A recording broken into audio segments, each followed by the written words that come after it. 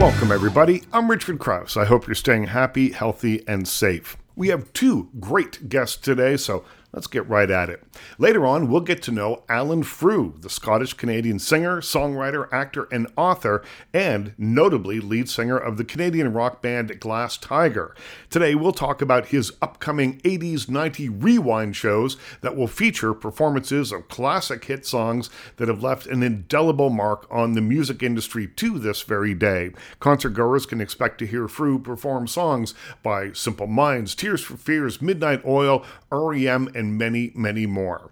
More on that a little bit later on. First, let's meet a legendary Canadian guitarist. Rik Emmett is a solo artist, a guitarist, a poet, a songwriter, a teacher, a Canadian Music Industry Hall of Famer, and is probably best known as the co-singer and guitar player of Triumph, the gold and platinum-selling rock trio who lit up radios in the 1970s and 80s with songs like this.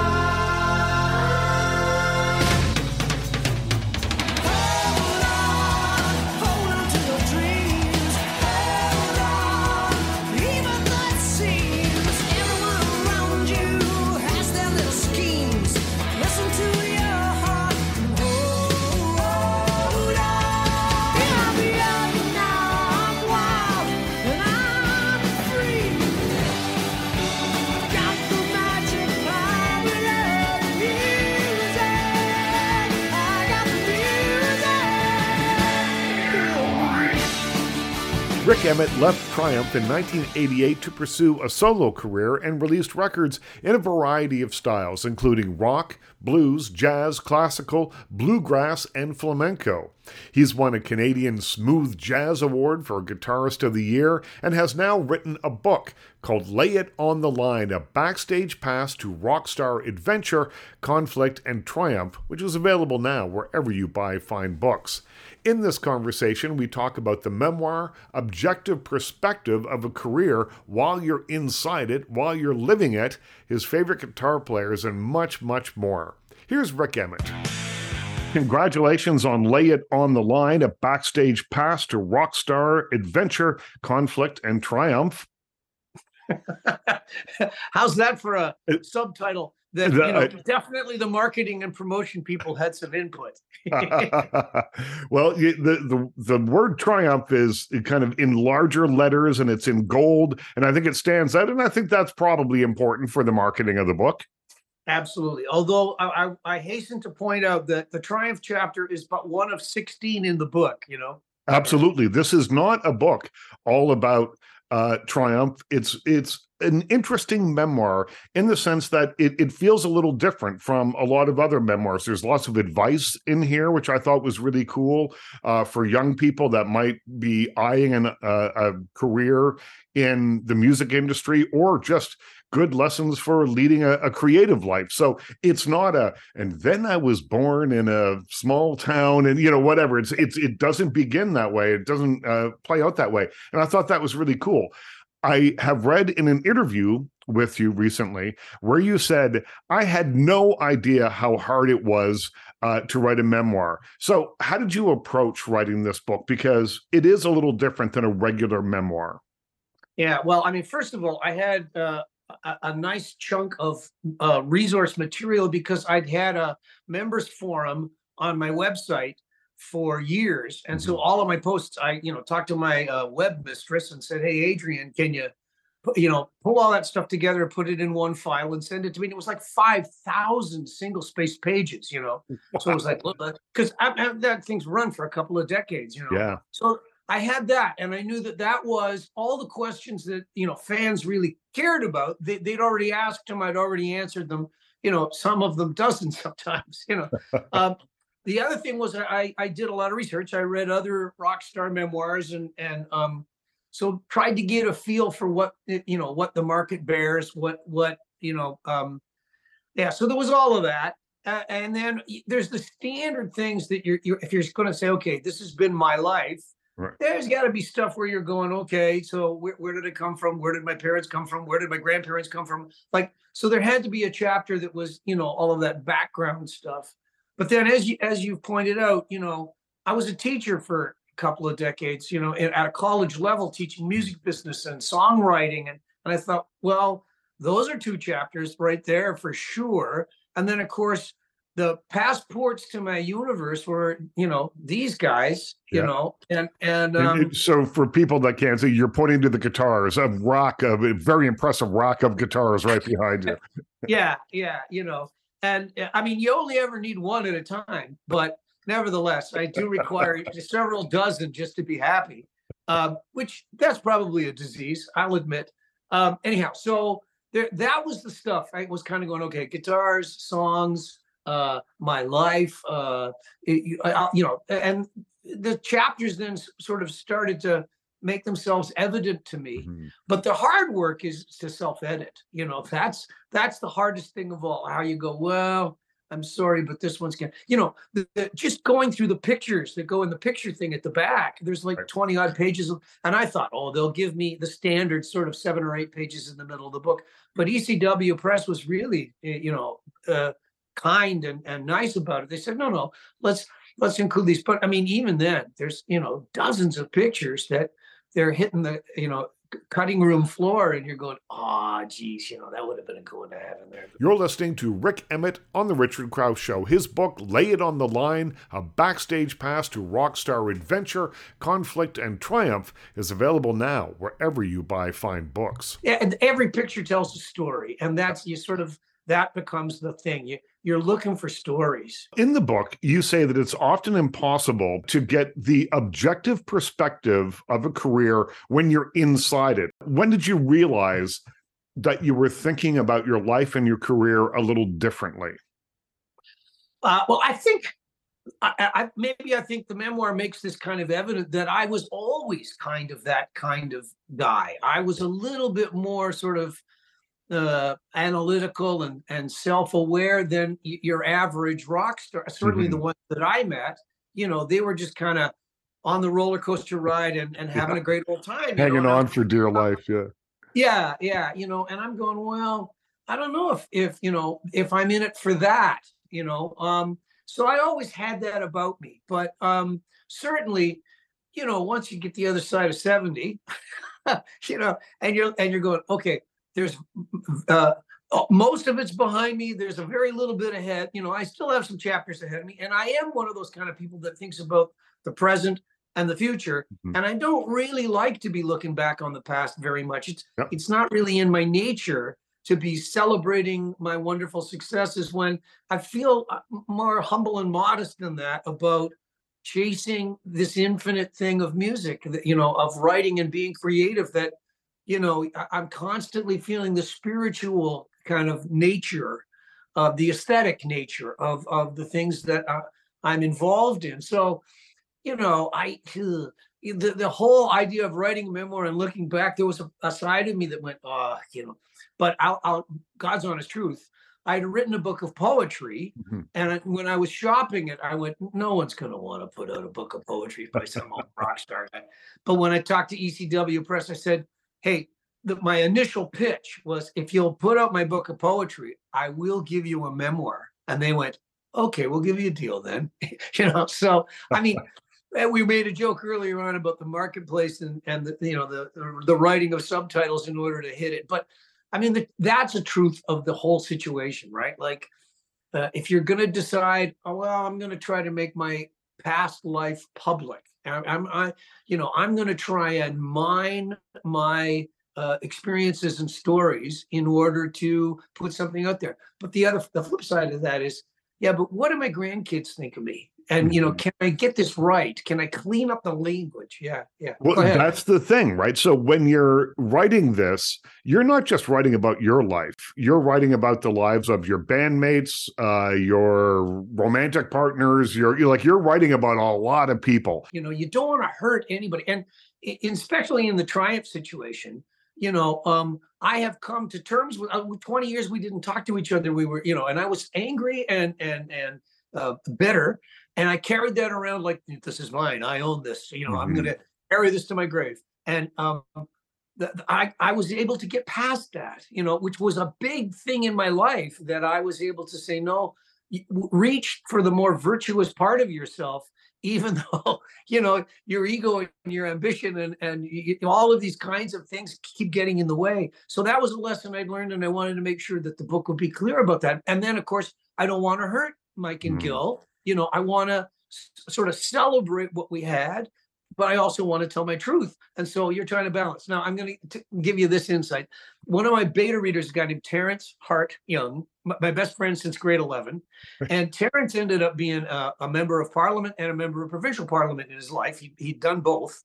And so he was, you know, a politician who understood, well, this is how you get along in caucus. This is how you get along with the folks that are on the other side of the aisle. Oh, this is what it feels like when you put your foot in your mouth, you know. So I had him beta read the Triumph chapter, I don't know, 5 or 6 times, as I rewrote it and rewrote it and rewrote it. And he was the guy that sort of said, look, you want to work your way to, you know, the positive things. And yes, you're going to have some of this, but don't write it this way, Rick. Don't say that. They'll never talk to you again. You know, say that, like. And of course, Terrence's dad had been, you know, a canon in the Anglican Church. So there was that kind of Christian moral kind of value that he would say, you know, Rick, I understand you're agnostic, but still, you know, this morality is a good morale. And I would go, you're right. Okay, you're right. There's a section of the book where you start, I think the first line of the chapter is, some things only a rock star can tell you. And I've often wondered what it would be like to walk out on stage in front of 10,000 people or more and just hear that rush, right? What does that feel like? What is it like? I've been in the audience, but I've never been on the stage. So tell me, and I'm sure that's one of the things only a rock star can tell you. So tell me a couple of things that only a rock star can tell us. Well, I mean, I know what it's like. And there's a story in there about being a kid and going to Maple Leaf hockey games at Maple Leaf Gardens and sitting in the end blues, you know, as a little kid. And then, you know, on a night in 1978, I got to walk out onto a stage in the concert bowl at Maple Leaf Gardens, and it was our building. My name, you know, the band I was in was up on the marquee. And I stood there at sound check and I looked up and I could see that seat that I sat in when I was a kid. And you're just going, like, I'm telling you the story now, and I'm getting goosebumps in my body because I remember that moment of, holy crap, who gets to have this kind of moment? Do I deserve to have this moment? Like, but I'm having it, you know. So, and I had that so many times in my life. I know what it's like to I'm gonna bang off a bunch, okay? Walk out on the stage with Joe Louis Arena. When they first built Joe Louis Arena, we were one of the first bands to play there. The building's been torn down now, but nevertheless, that shows you how old I'm getting. But so we walked out, and I think it was maybe Magic Power, the beginning, maybe after the drum solo, I can't remember, but everybody in the building had their Bic lighters. And it was 17,000 people in this, you know, it was just a sea of, oh my godness, you know, that you're, and this, as you say, this roar that's kind of coming at you. That's just like, and there's times where, okay, I'm going to give you another, this is not me, but there's a story in my book. I played the Phoenix Concert Theater in Toronto, and it was a guitar night, the Night of 1,000 Guitars. It was part of the Toronto Guitar Festival in '87. And I did a duo thing with Ed Bickert, the the dean of Canadian jazz. Yeah, and an unbelievable thing for me just to be able to get to play with the guy, because, you know, I'm this, you know, rock star. I do not belong on the same stage as Ed. And so we come out, I'm going to do one of my tunes, Suitcase Blues, and Ed's going to be playing along with me. And the crowd is mostly guitar weenies, right? They're guys that are into guitar and love guitar, and it's mostly guys. And they're mostly guys that are there because they want it. Steve Morse is there from Dixie Dregs and Deep Purple, and Kim Mitchell came and played with us that night. I mean, so it was a star-studded kind of night. Leona Boyd was on the gig. So, anyways, the crowd starts, this roar starts coming up, and Ed is sitting there, and then the roar keeps going, and it's kind of getting stronger and louder. and he's sitting there with his old beat up telly, and he did a thing where it was like Jack Benny. He put his hand on his cheek, was like, "Oh my God, what is happening?" And I was laughing because he'd never experienced anything like. Well, I used to go see him play at George's Spaghetti House or, Yep. those places, which you were quiet. When you went to see those jazz shows, if you applaud, well, you would applaud, but it would be very, polite golf clapping in between songs. And they were very, very quiet gigs. So this would have been something unusual for him. Yeah. And there's a part of him where you could see he's barely stomaching it, like it's not his thing. Yeah. He doesn't really like it, but okay, Rick, it got me on the cover of Guitar Player magazine, so I've got to play along here. And You're listening to Rik Emmett on the Richard Crouse Show. His book, Lay It on the Line, A Backstage Pass to Rockstar Adventure, Conflict and Triumph, is available now wherever you buy fine books. But it wasn't like he was enjoying it. It was kind of like, but for me, I was going, oh, this is just, he's finally experiencing what it feels like to be like honored in a roaring kind of way. Now, I've stood in front of the Oz Festival, May 29, 1983, I don't know, anywhere between 250 and 400,000, depending on how many drugs you did and make you drive all that stuff.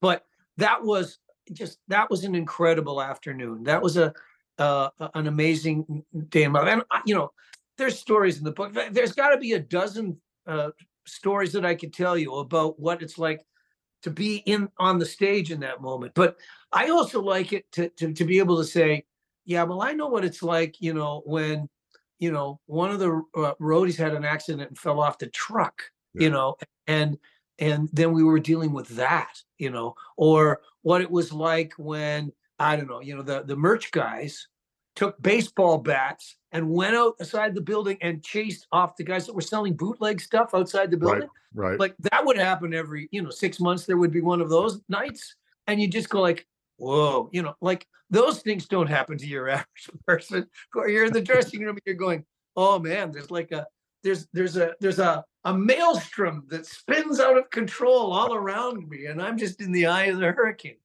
You also say in the book, creativity was and is it for me, and still is it for me.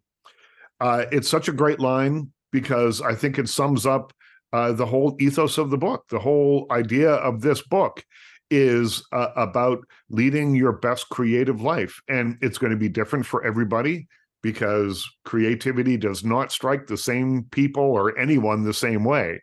And so are you still writing songs? Are you playing guitar every day? You're writing? How do you scratch that creative itch? Yeah. Yes. I play guitar every day, and I'm writing, and I've got a project I'm working on, a recording of 10 jazz guitar fingerstyle kinds of things. Ed Bickert would be he's looking down and smiling and laughing, but I'm playing a Telecaster. So it's entitled 10 Telecaster Tales. Wow. And it's Ed Bickert's influence, but it's obviously me. It's, I can't reach Ed's level on Ed's level. I'm just doing me. And I continue to write songs. I got the masters back from the era just after I left Triumph. There were 3 albums that I did for Duke Street Records. My life was pretty eclectic in those days. I was bouncing around. So I'm going to do 2 compilations. One that's kind of the hard rock stuff. And this is, again, another thing of you're reorganizing your past. And I go, okay, I'll play along, but I'm not really, this doesn't turn my crank. But my friend Peter Cardinale has a label called Alma Records, and I was taking some of the stuff that was much more sort of muso and artsy, and I was saying to Peter, hey, maybe we'll do a compilation, but maybe can I write some new ones? And so I wrote with a guy named Don Brightup about 8 or 9 songs. Don and I picked 2. So I've still got 5 or 6 that are lying around after that, and I'm going, well, what'll I do with those? I don't know. I'll decide after I do all the run of marketing for the memoir. I'll figure it out. But because of course that's the final thing, right? You can be creative, but then you have to. It's like the whole thing. If the tree falling in the forest doesn't make a sound, if I write a book or I make a guitar piece, if I can't find an audience, it hasn't really fulfilled itself. So I'm enough of a sort of a commercial-ish artist that I kind of go, well, you really do have to figure out how you're going to find some kind of market for it, So that's a creative act too. That was Rik Emmett, rock god and author of Lay It on the Line, which is available now wherever you buy fine books. My guest in this segment is Alan Frew, the Scottish-Canadian singer, songwriter, actor, and author, and notably lead singer of the Canadian rock band Glass Tiger. You know them from their chart-topping songs like Don't Forget Me When I'm Gone and Someday.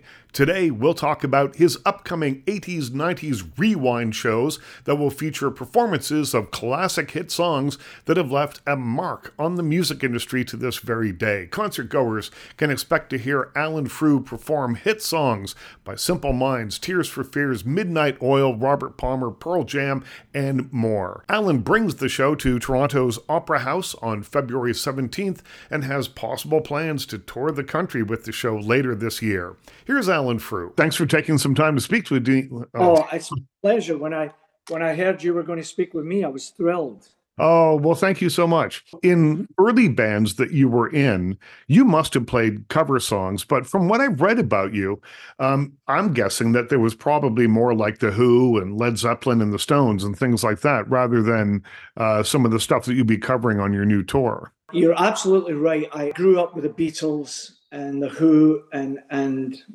Zeppelin and all those kind of things. And the first band I was in was very much sort of like that.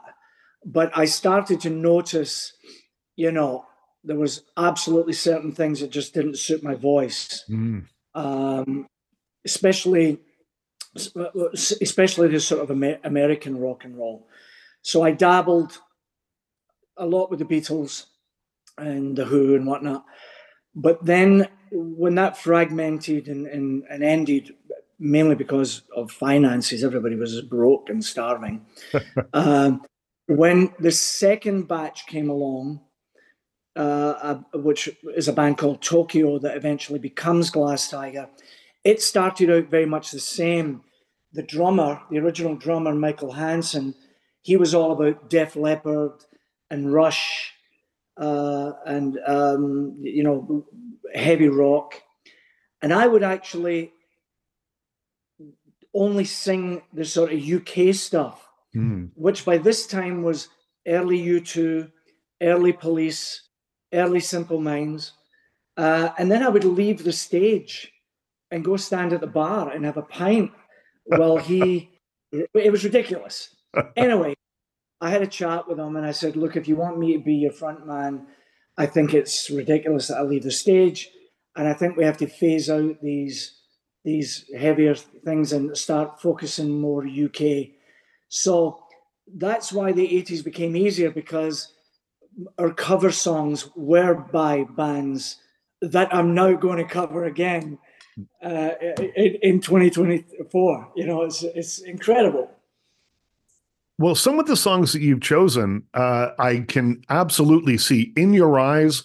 I see that. I get why you would cover that one. Live to Tell by Madonna was a bit more of a surprise to me. So tell me a little bit about how you chose the songs that you'll be singing on this tour. Okay, so another very interesting thing. The album that you're alluding to was my first stab at thinking, shall I tell you why I'm doing this? And I would love that. I would go out in front of audiences, and I still do. And it doesn't matter if it's a little club with 300 or 400, or whether Glass Tiger's part of a festival with 20,000. I will ask people, how many of you, like we played Calgary last week, 1,500 in the casino, sold out. How many people have seen Glass Tiger before? And you would be amazed. There's only about 1/3 of the audience raise their hands. And then of the third that raise their hands, I say, how many of you saw us in 1986? Boom, got a fraction. So it dawned on me, we'll now go back to the album you're alluding to. It dawned on me when I was doing that this is a whole new generation, or two, or three, whatever it is, right? Of young ones discovering this brilliant genre. And so the first stab I took at that album, looking back on it, it's very tame. I don't regret doing it, but there's definitely, you know, looking back on it, with the band I have now, with the approach I have now, it would be entirely different. You're listening to Alan Frew on The Richard Crouse Show. Check out his new show, 80s 90s Rewind, at Toronto's Opera House on February 17th. I think I nailed a couple, like you mentioned, In Your Eyes. I think the John Waite version wasn't that bad, and Paul Young. But there's a couple of ones that I definitely hit the goalpost and maybe even missed the goalpost. But now with this band, if I was recording tomorrow, it would be Midnight Oil and INXS and U2 and Simple Minds and Tears for Fears. So the level has gone up drastically. It's a brilliant night of 80s and 90s music, which I may take into the studio at some point and prove that to myself and to the listeners that, you know, we've really matured with this whole idea of covers. It's interesting when you mention the 1980s and you call it a genre. The songwriting, I have to say, I think was exemplary. You're so spot on. I think when we call the 80s a genre and we close our eyes, we focus on a real sort of particular part of it, which is that synthesized pop sound that was the part that came from sort of from nowhere. Here it is, this new take on music, but it was very forgiving in the fact that it allowed these other, as you mentioned. What I noticed was that the 90s then picked up on that and sort of refined it even a little bit more, and all of a sudden let grunge in the door. And now you could go anywhere from Glass Tiger to REM to Pearl Jam, you know, and it was all part of the same scene. And I think to me, when I close my eyes and think of the 80s, it's easier to pinpoint what I think the genre was, whereas the 90s is a much more sort of eclectic movement in my mind anyway. Right. But I love the fact that, there were so many avenues to attend and listen to in music when you turn your radio on or you watch Much Music or, whatever it is where you were getting your music from. But I do think they've become, I don't know how you feel about it, but I do feel there's a classic element to it now that will allow it to survive quite a bit longer, I think. I think it's become the new classic rock. Yeah. I think when I listen to these songs, and I'm not involved in the music industry, nor was I certainly back then, but it felt like it was a little bit more fun maybe than it is now. Does that ring true to you?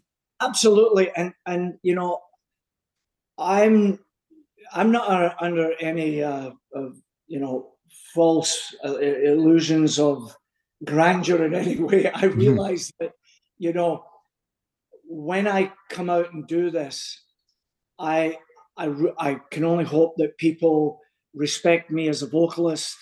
They'll be the ones that are fans of Glass Tiger. And, I'm not saying this is Simple Minds and Tears for Fears, and that'd be ridiculous.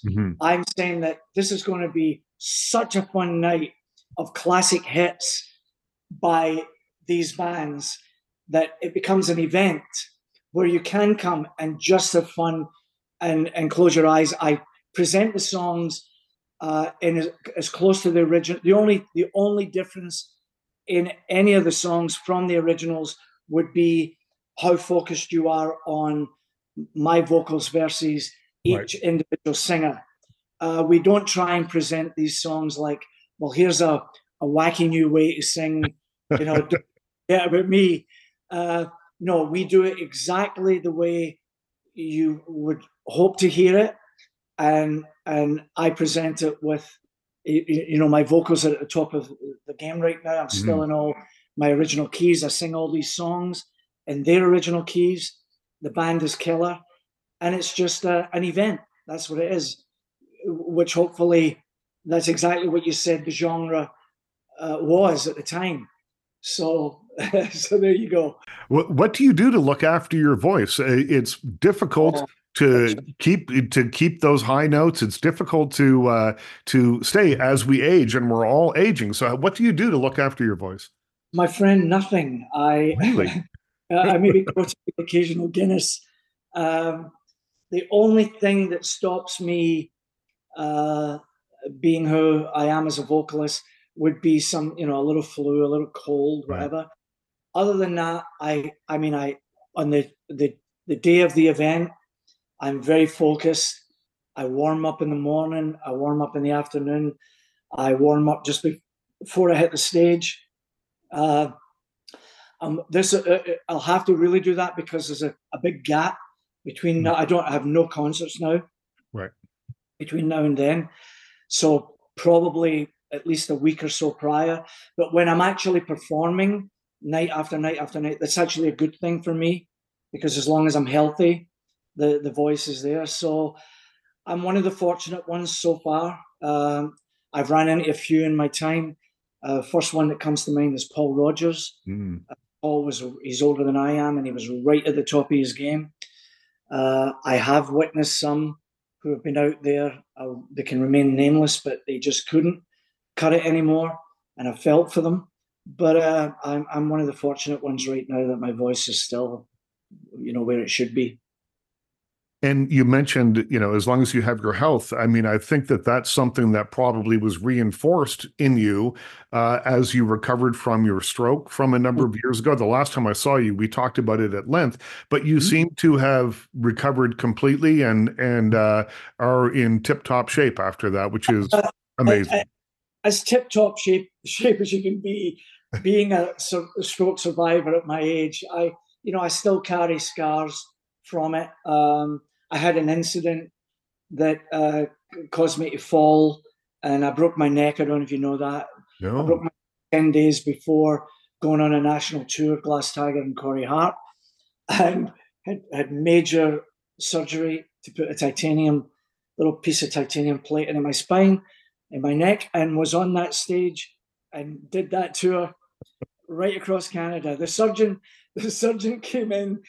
He was a gentleman from Iran, and he came in and he said, "I hear you say you go on tour." And I said, "Yeah." He goes, "You crazy." And he ran out of the room and he signed off on me saying he wanted nothing to do with it. Wow. Well, yeah. But you seem to have weathered that storm as well. Yeah. And I'm from Glasgow. Yeah. Well, now, I've heard you talk about the town that you're from, because it's not Glasgow. It's just outside of Glasgow. And Glasgow has a reputation of being tough.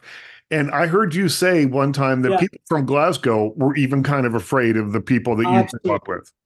Town I come from, even people from Glasgow never came in to mess with them because it was off the charts. A wee town called Coatbridge. That was the name of it. Yeah. Tell me how you selected the songs. I mean, there's so many to choose from. Yeah. And, there are so many great ones, on that must have been on the master list that you looked at. Tell me how you chose the ones. Oh, my goodness me. It's a tough one. You just kind of weave your way through it, and it becomes a revolving door. You're listening to Alan Frew on The Richard Crouse Show. Check out his new show, 80s and 90s Rewind, at Toronto's Opera House on February 17th. You watch for responses of audiences when you play. I've done a lot of corporate stuff with this band. And so I pick songs that are near and dear to my heart, but you can just tell by the flavor, how the band reacts to them. And then, you watch a particular audience and, when the song ends and they're just like on their feet cheering, then you think you've got a keeper. And so you hang on to it. But it's tough because, I mean, imagine you can go from 1980 to 1999. The abundance of brilliant songs is unbelievable. Well, I would imagine that with some of these that right away if the audience is going to react, because When I think of songs like Don't You Forget About Me by Simple Minds, it starts so distinctively. So as soon as you hear it, you know what's coming and you're probably on your feet. Amazing, because, now in my head, I hear Everybody Wants to Rule the World. Yeah. Dun, dun, dun, dun, dun, dun, dun. Yeah. I hear Midnight Oil. Down, down, down. Absolutely. Absolutely. And people, you can see it in them. With Midnight Oil, we do this little unusual intro. And I'm actually saying to them, you know this song, you just don't realize it. You know this song. And then as soon as it stops and goes down, down, down, everybody just, they're in. And of course, you'll be playing some Glass Tiger songs as well. Well, no. I'll probably only play one. If I can convince management, I'll get away with two. But the reason I'm doing it, Richard, is not because I am on that particular evening. It's all about Glass Tiger. Nothing could be further from the truth. But I do believe that Glass Tiger, a song like Don't Forget Me When I'm Gone, would be as worthy as Tears for Fears, would be as worthy as Simple Minds. And so I think it's important for me as a songwriter to be allowed to express myself and say, this was the era that my band was involved in. And ladies and gentlemen, here's Don't Forget Me When I'm Gone. Yeah. But not give it pride of place or any big moment. Just let it be one of these great 80s tunes. Yeah. That's the take on it. How long will the tour last? Well, it's not a tour, Richard. What it is I've been asked by, Live Nation are curious, the agency's curious, my manager's curious. We want to know, is there a ticket for this? Is there a way that people would like? It's a corporate dream. There's no doubt about it. Right. I could go on a cruise tomorrow. I could go on cruises forever. I could go down to Mexico and do the 80s on the beach things. Yeah. But we're curious to see if there's a valid audience that would like to say, I'll buy a ticket and I'll go through the door. Yeah. And I want to see that. And so we've chosen the Opera House to test that. And if people are interested, I'll take it out on the road. Right. That's really what it's all about. Well, I don't think you're going to have trouble finding people that are interested. I hope so. I hope. Yeah. Well, Alan, thank you so much. What a pleasure to speak to you. Oh, and you, my friend. That was Alan Frew on The Richard Crouse Show. Check out his new show, 80s and 90s Rewind, at Toronto's Opera House on February 17th. Big thanks to Alan for joining me today. Also, a shout out to Rik Emmett. Find his memoir, Lay It on the Line, a backstage pass to rockstar adventure, conflict, and triumph at fine bookstores everywhere. Of course, as always, my biggest thanks goes to you for listening. I'm Richard Crouse. Stay happy, stay healthy, stay safe, stay weird, and we'll talk to you again soon.